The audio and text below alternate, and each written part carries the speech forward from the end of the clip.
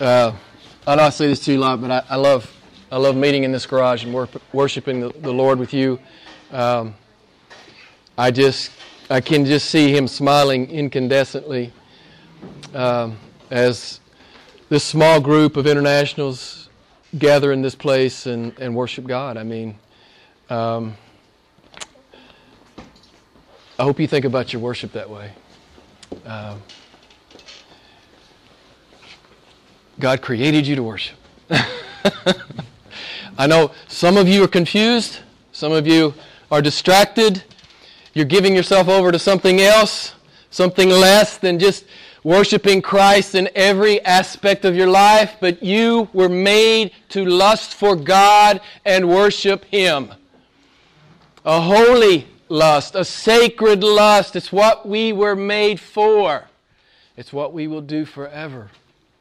And it will bring nothing but pure delight to our hearts and souls and minds forever and ever. I want to begin tonight with a legend.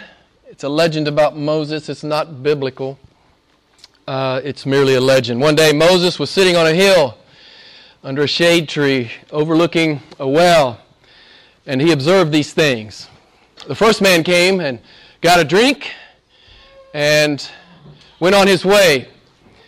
But he inadvertently dropped his money bag full of gold. The second man came to the well for a drink. He finds the gold. He picks up the gold, and he takes the gold with him. Third man comes for a drink. He's weary from his travels, so he sits under the shade of the well and takes a nap. Meanwhile, the first man has discovered that he's lost his gold. He assumes he lost it at the well. He goes back to the well. He finds the third man sleeping. An argument ensues, the first man accusing the third man of having his gold. Of course, the third man knows nothing about the gold. The first man kills the third man. Moses complains to God about this. He says, there's too much evil and injustice in the world, and we know that's a fact. And we know that God doesn't explain Himself to anyone, but in this one instance, in this legend, God explains to Moses what He's doing. As the legend goes, God told Moses that the first man was the son of a thief. And this thief had stolen money from the father of the second man. And so when the second man finds the gold, he's only receiving what was his in the first place, right? So God tells him about that.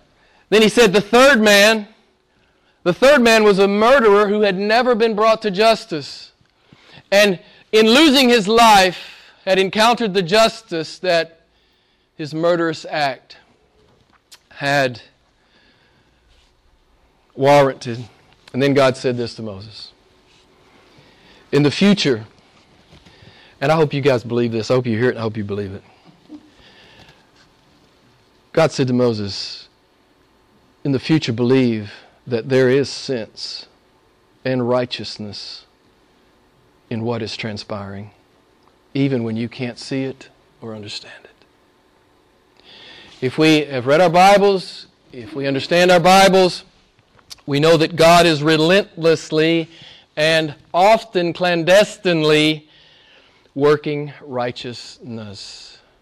It's one thing that Romans 1 tells us, that God is bringing righteous judgment upon this fallen and rebellious world.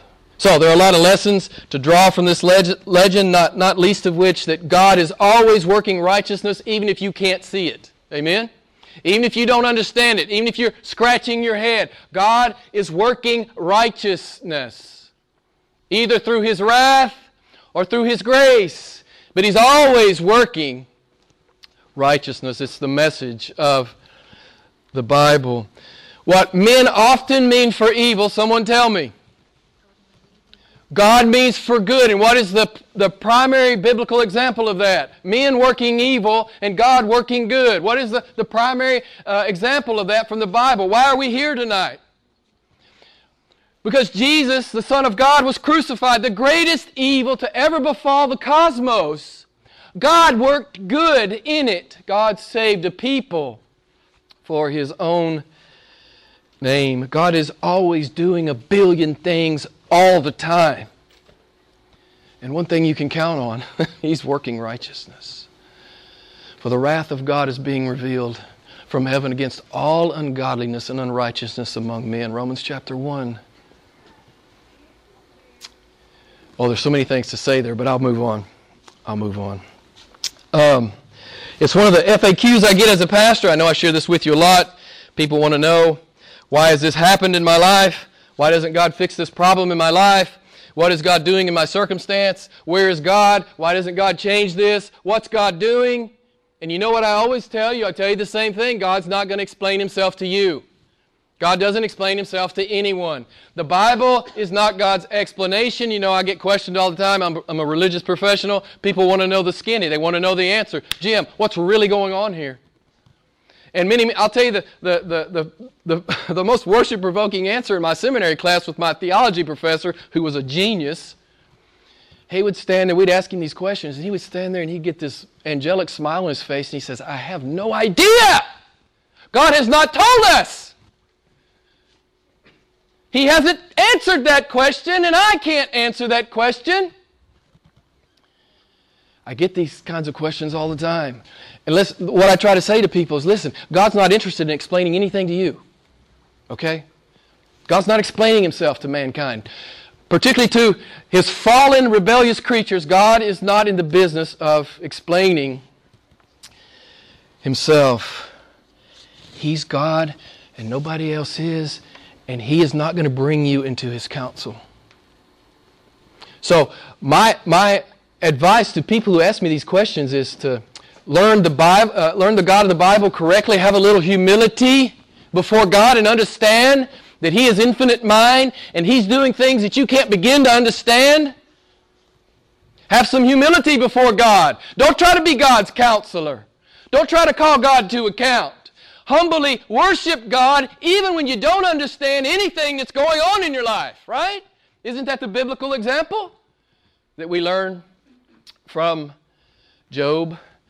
And Job gets mentioned tonight in our text. I love what one Scottish preacher, I can't remember his name, I heard him say this. He says, you always know what God is going to be like. You just don't ever know what He's going to do. We don't know what God's going to do, right? My famous... or my favorite example is that Daniel was delivered, but Stephen was stoned. We don't know what God's going to do in our life. That's God's business. It's God's business. If He's going to deliver us or give us into martyrdom, that's God's business. The true believer doesn't really worry too much about this. All we want to do is magnify God in the deliverance or magnify God in the martyrdom. And everything in between, we magnify God. It's who we are. It's what we do. We're disciples. It's our principal job on the planet. Be disciples. Give a witness. Give a witness. And I just want to say to you, I've been a Christian for 32 years. I learned a long time ago, one, not to ask God for an explanation. But here's the thing. As I thought about this, I wouldn't trade one of God's promises for an explanation. Would you? Would you rather have an explanation, or would you rather have the promises of God? Which one would you rather have? I could care less about God's explanation. I'm not interested in God's explanation. I don't want God's explanation. He doesn't have to explain anything to me. Right? But I hold fast to His promises. I wouldn't trade one promise of God for 10,000 explanations. I hope you think about that deeply. And what is the greatest promise one of the greatest promises in the Bible? Romans 8:28. One theologian says all the other promises of the Bible are in Romans 8:28. Let me just go through it real quickly with you. Romans 8:28. You know the great text. God says, I will cause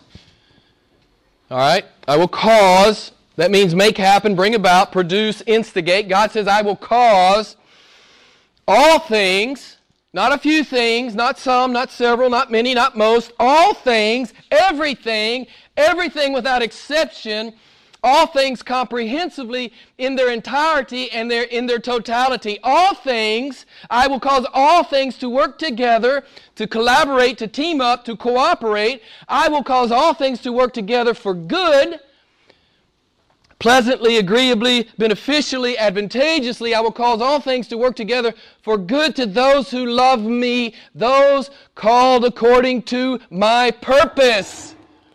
Every promise of the Bible is in there. It's a beautiful thing. I wouldn't trade Romans 8:28 for 10,000 explanations. And I have listed here, and I'm not going to go into it because I feel the pressure of time tonight. We're going to celebrate the Lord's table. But there's just so many promises in the Bible, so many promises. And I have to ask you, in light of the many promises of the Bible, all right, why are you timid in the world? And why are you unclear about what your job description is in the world? You call yourself a Christian? God has enabled and empowered you to do everything He's called you to do, which is to be a witness in the world. Everything else comes after that. Be a witness in the world. If God is for us, someone tell me. If God is for us, who can be against us?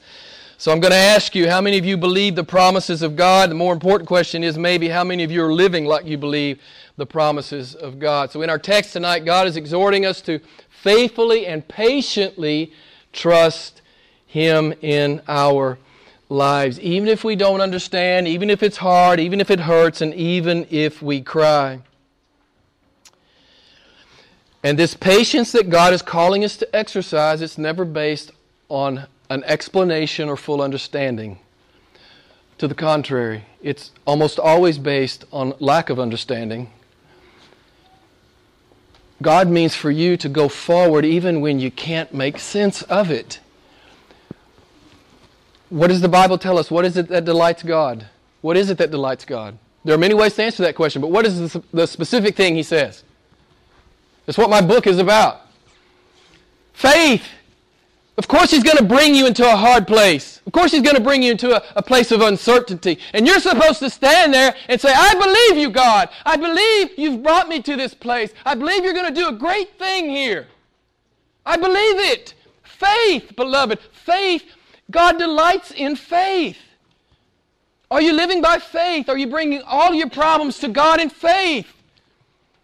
Lord, whether you deliver me today or not, it doesn't really matter. I believe you're awesome, and I love you, and I trust you.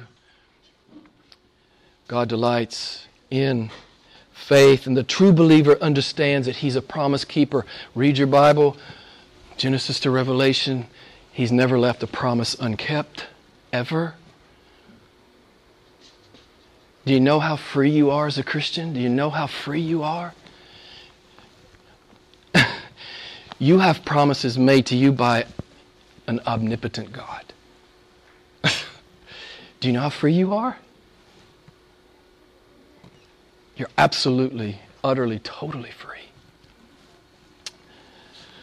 No one, no demon, no one can frustrate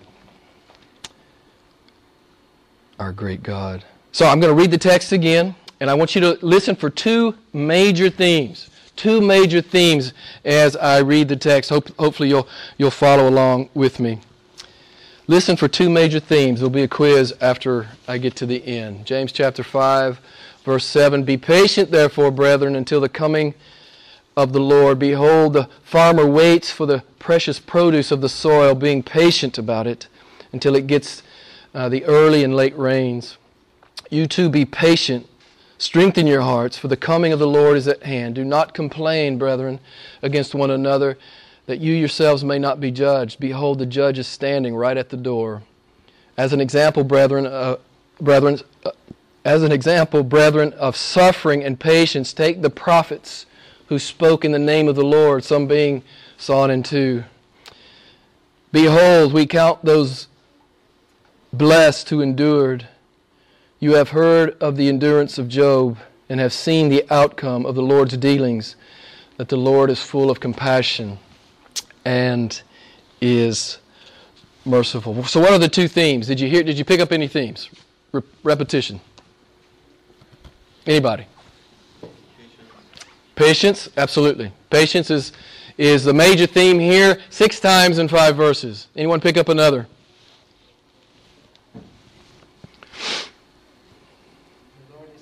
The Lord is coming. The Lord is coming soon. It's something we've talked about the last few weeks. James keeps bringing this up, that the Lord's return is imminent. And these 2 verses flow very naturally out of verse 6 that we touched on last week. Verse 6 says, "You have condemned and put to death the righteous man. He does not resist you. The wicked rich condemn and put the righteous man to death."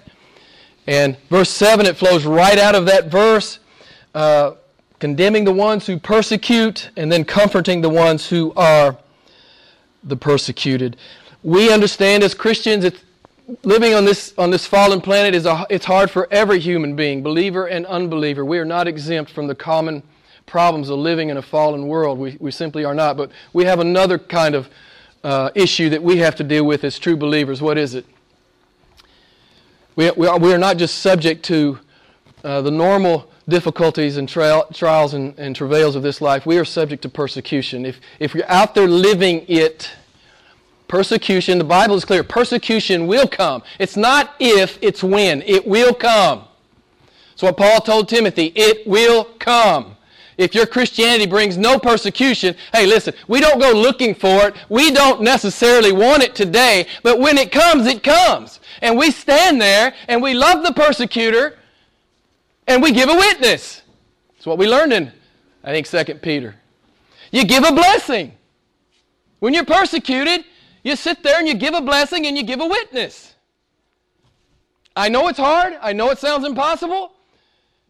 But this is what you're supposed to be ready for. This is why you spend time in prayer and you spend time in the Word. You sit under the preached Word. You spend time with Christian friends. So when the day comes that you have to stand and be a man of God or a woman of God out in the world and the persecution comes, you're ready to stand. I can stand. I can stand and I can give this persecutor a blessing and I'll give a witness. This is what God expects from His people. I'm going to turn real quick. You know the great text. Let's see if I can find it real quick. Nope, that's wrong. Where is it? Here we go. Matthew 5. Let me just read this to you real quick. The words of Jesus, Matthew 5. "You have heard that it was said, an eye for an eye and a tooth for a tooth. But I say to you, do not resist him who is evil, but whoever slaps you on the right cheek, do what? Crack him in the head," right? What does Jesus say? Get him later. Get even later. Now Jesus says, whoever slaps you on your right cheek, turn to him the other also. And if anyone wants to sue you and take your shirt, let him have your coat. And whoever shall force you to go 1 mile, go with him 2. Give to him who asks of you, and do not turn away from him who wants to borrow from you. Verse 43, "You have heard that it was said, you shall love your neighbor and hate your enemy, but I say to you, love your enemies and pray for those who persecute you." This is the place that the true believer is coming to and maturing into. Beloved, that's why you're spending all that time alone with God. So you'll be ready when you're in your walk-a-day, life, and the persecution comes, and you are ready to give a blessing and to give a witness. You're to be patient under persecution. You are to be patient under persecution. We are patient under persecution.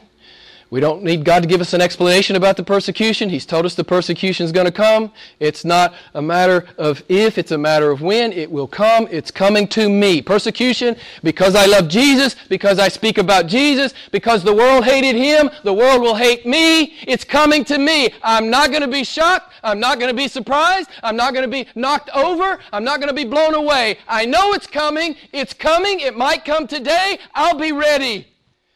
I'll be ready to give a blessing, and I'll be ready to give a witness. That's the only job you and I have on this planet. Everything else is way after that. That you're ready to be patient in the persecution and do what God has called you to do. So why should we be patient? Someone tell me. A lot of good reasons. I guess the best answer is God is. Hasn't God been patient with you? Hasn't God been patient with you? Shouldn't you be in hell right now? Shouldn't I be in hell right now? Of course I should, if I understand my Bible. But God has been patient. I love 1 Timothy 1:16. He is patient.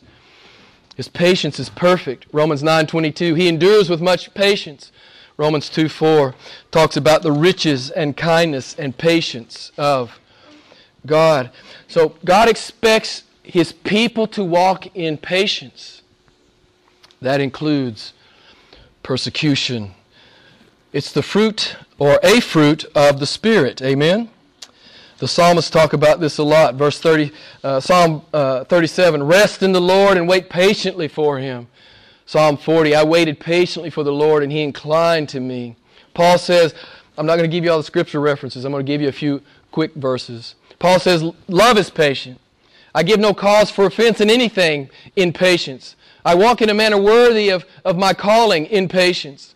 Walk in a manner worthy of the Lord, attaining all patience. And there's verse after verse after verse. I don't have time to continue all the way through these.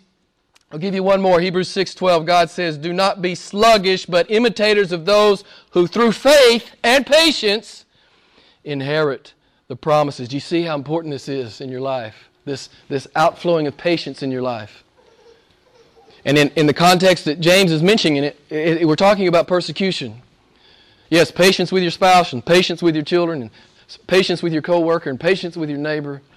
But when the persecution comes, we're patient in the sovereignty of God.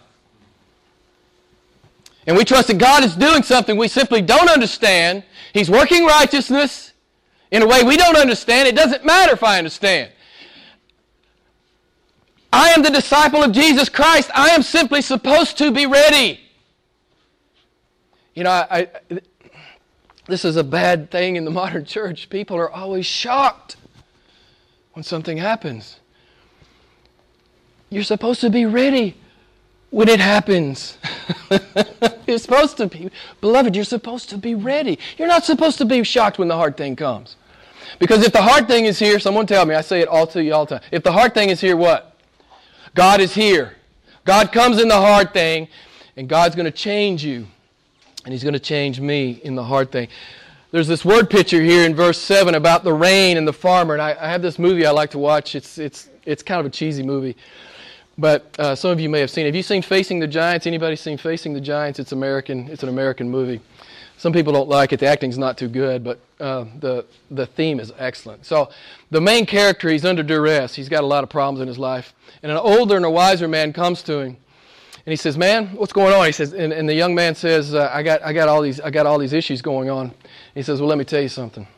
So he tells him a short story. He says, "You know, there were two farmers, and they both needed rain real bad, and they both prayed for rain. But only one of them went out and prepared his field to receive the rain. And the old man said, which farmer believed that God would send the rain? Which one believed God would send the rain? Which one? The one who what? The one who prepared his field. Both prayed, but only one prepared his field. He believed God would send the rain." And the old man said to the young man, "I know you're in a tough spot. You prepare your field and you wait for the rain." Don't you love that? You prepare your field. You don't understand right now. It's hard right now. It's so hard right now. You have so much pressure and you have such burden on you, and there's so many unjust things happening in your life. The old man says, "Listen, prepare your field to receive the rain. The rain is coming." I love this about God. The rain is always coming. You're supposed to be like a farmer, preparing your field. The rain is going to come. Again, this is in the context of patience. Man, I don't know if I could be a farmer. That's a tough deal. You know, just waiting on the rain. Waiting on the rain. But that's what it's like to be a Christian. Sometimes we're just waiting on God for His perfect timing. In faith we wait. In faith. I always loved that little story. So we live by faith and patiently wait upon God, knowing that God will bring the rain at the proper time. Verse 8, God says, strengthen your hearts. The rain is coming soon. God says, I'm coming soon. The Greek word here literally means to establish. Establish yourself. Be firm. Stand on the rock. Stand on the rock. The rain is coming. God is coming. He'll come at the perfect time. He'll do the perfect thing. And you'll praise Him for all eternity. So why are you wringing your hands? And why are you upset? And why are you anxious? Trust the Lord. You know, this is really all God asks of us. Just trust Him. Trust Him.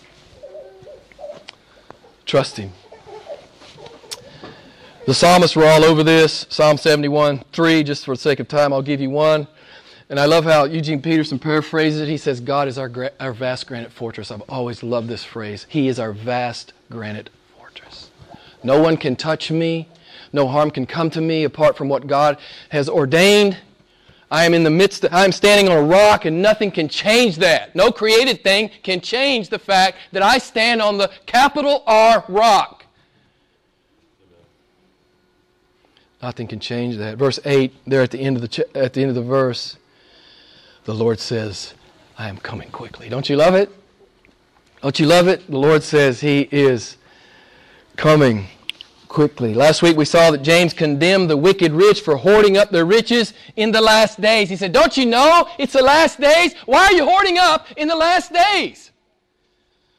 They had no regard for God's command regarding money. They had no regard for God's redemptive plan. They had no regard for the promise of Jesus that I'll be back quick.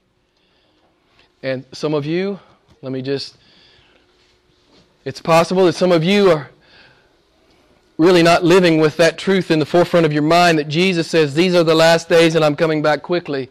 You're living like you're going to put down roots here.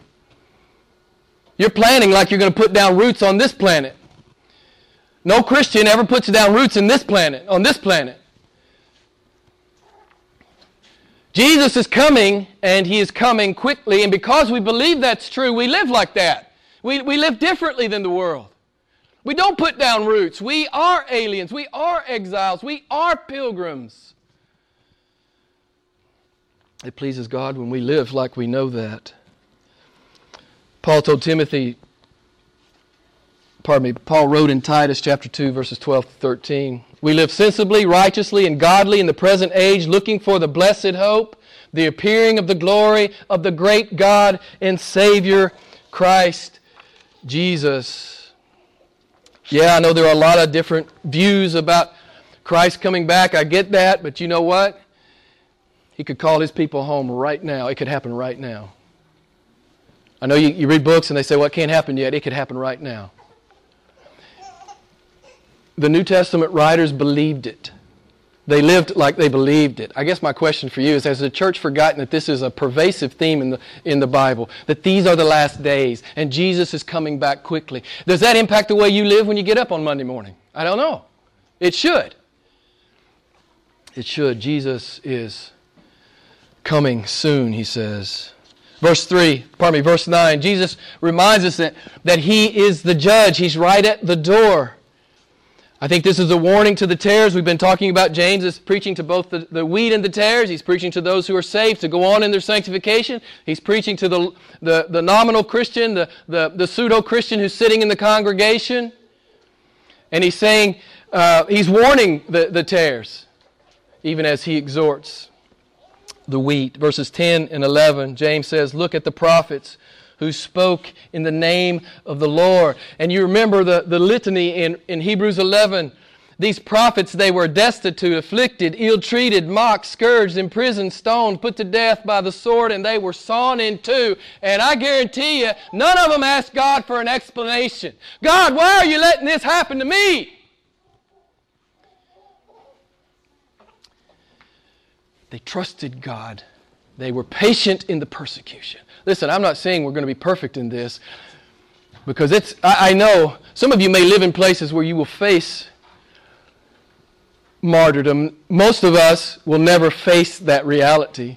Our persecution will be much to a much lesser degree. My challenge to you, I think, tonight is, are you getting ready for the persecution? Are you getting ready for the day when you're challenged as a Christian?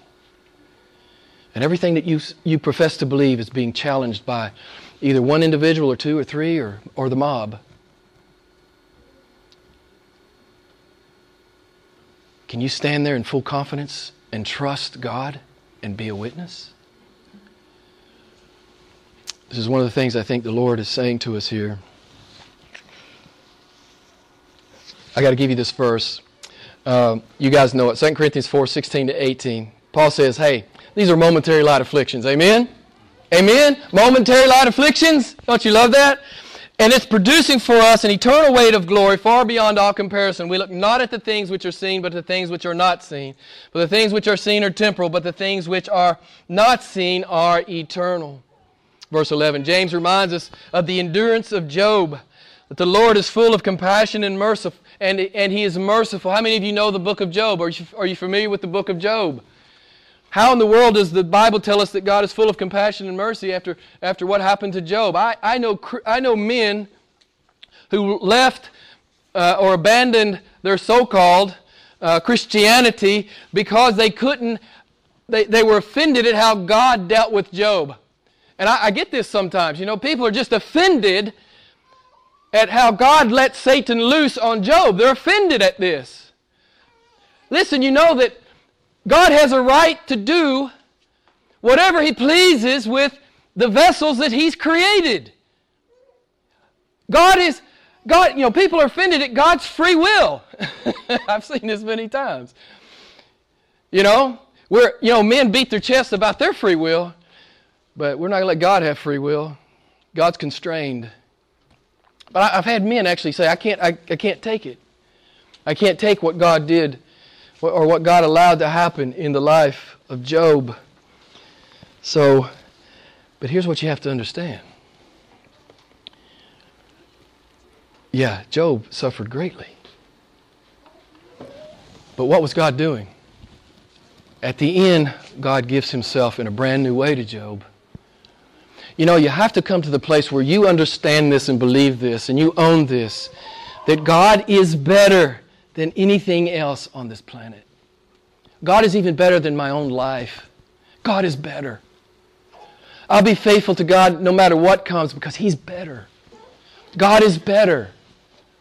It's why Job worshipped. When he lost everything but his life and his wife, remember? He worshipped. How do people do this? And we know Job struggled throughout the book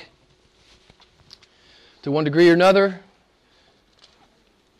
but he never mistrusted God. Job teaches us when you lose everything, faith says God is better. And another thing about Job, when you study that book, you realize God gave him no explanation. I want to give you a Larry Crabb quote, and I'm just about finished. Larry Crabb, about hard times in the Christian's life, I've always loved this quote. Listen to this. Our shattered dreams are never random. I mean, if I stopped right there, that's enough for us, right? As Christians, that's enough. Our shattered dreams are never random. Pain is always a tragedy, but it is never only a tragedy. God is doing something. God is doing something. You know, I've noticed, and I bet you've noticed this too, desperate people sometimes cry out to God. Happy people almost never do. Sometimes tragedy enters our life or trial enters our life because God means for you to turn and look at Him like you have never looked at Him before. This is a blessing that God does in the hard thing, that we might turn and look at Him like we have never looked at Him before. We've been talking about it in Young Adult Bible Study. God is not distracted with our temporal happiness. He's working to a much greater good. What is that greatest good in the believer's life? He's going to turn you into, He's going to make you look like Jesus. He's going to bring you into conformity with Jesus, right? He's not distracted with our temporal happiness. Health, wealth, and prosperity, God's not into that. He may bless you in that regard. He may not. That is His business. The Bible is not a key to health, wealth, and prosperity. This is not, there's no genie in the bottle here. Sometimes God blesses, sometimes God takes. The Lord gives, and the Lord takes away. This is God's prerogative. And the true believer is patient in the sovereign providences of God. So we can patiently trust and wait upon God even when it's hard, because He's a promise-keeping God. He's an I will see to it God. He's Jehovah Jireh. And He is coming quickly. That is His promise. James is exhorting us to live like we really believe that this is true. Like the farmer. Be like the farmer. Be like the farmer. Expect the rain. One quick quote and I'm done. John Piper, American preacher, says this: impatience is a form of unbelief. Do you believe it? Impatience is a form of unbelief. It's when we begin to doubt God's wisdom, goodness, and timing. But biblical patience is a willingness to wait for God in the listen to this. I love this sentence. Biblical patience is the willingness to wait for God in the unplanned place of obedience and to walk with God at the unplanned pace of obedience. The unplanned place at the unplanned pace. We patiently wait on the Lord. I wouldn't trade one of God's promises for 10,000 explanations.